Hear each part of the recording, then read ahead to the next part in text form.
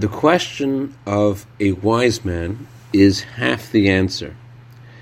Similarly, the way you approach any challenge is the way you will determine what success and failure really mean and where the line of scrimmage ought to be placed. Good morning. The Talmud tells us that a good thought God connects to an action.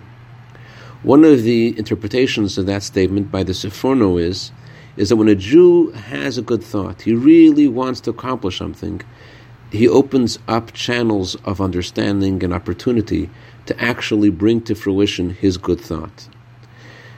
This is also a general way that the Rebbe responded to people asking him about merging two schools when one school was in danger of being closed.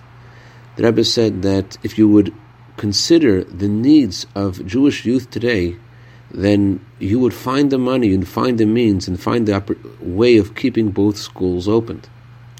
This is the difference between the approach of Joseph and the approach of Judah. While Joseph was second in command in Egypt, and he represents the power of the Jew in exile, his power was still limited by the Pharaoh. Judah, on the other hand, approaches Joseph with an incredible display of chutzpah and courage, saying, this has to happen.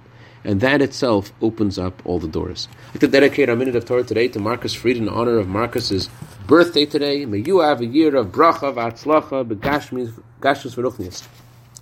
Candlelighting time for Los Angeles is 4:27. Shabbat Shalom.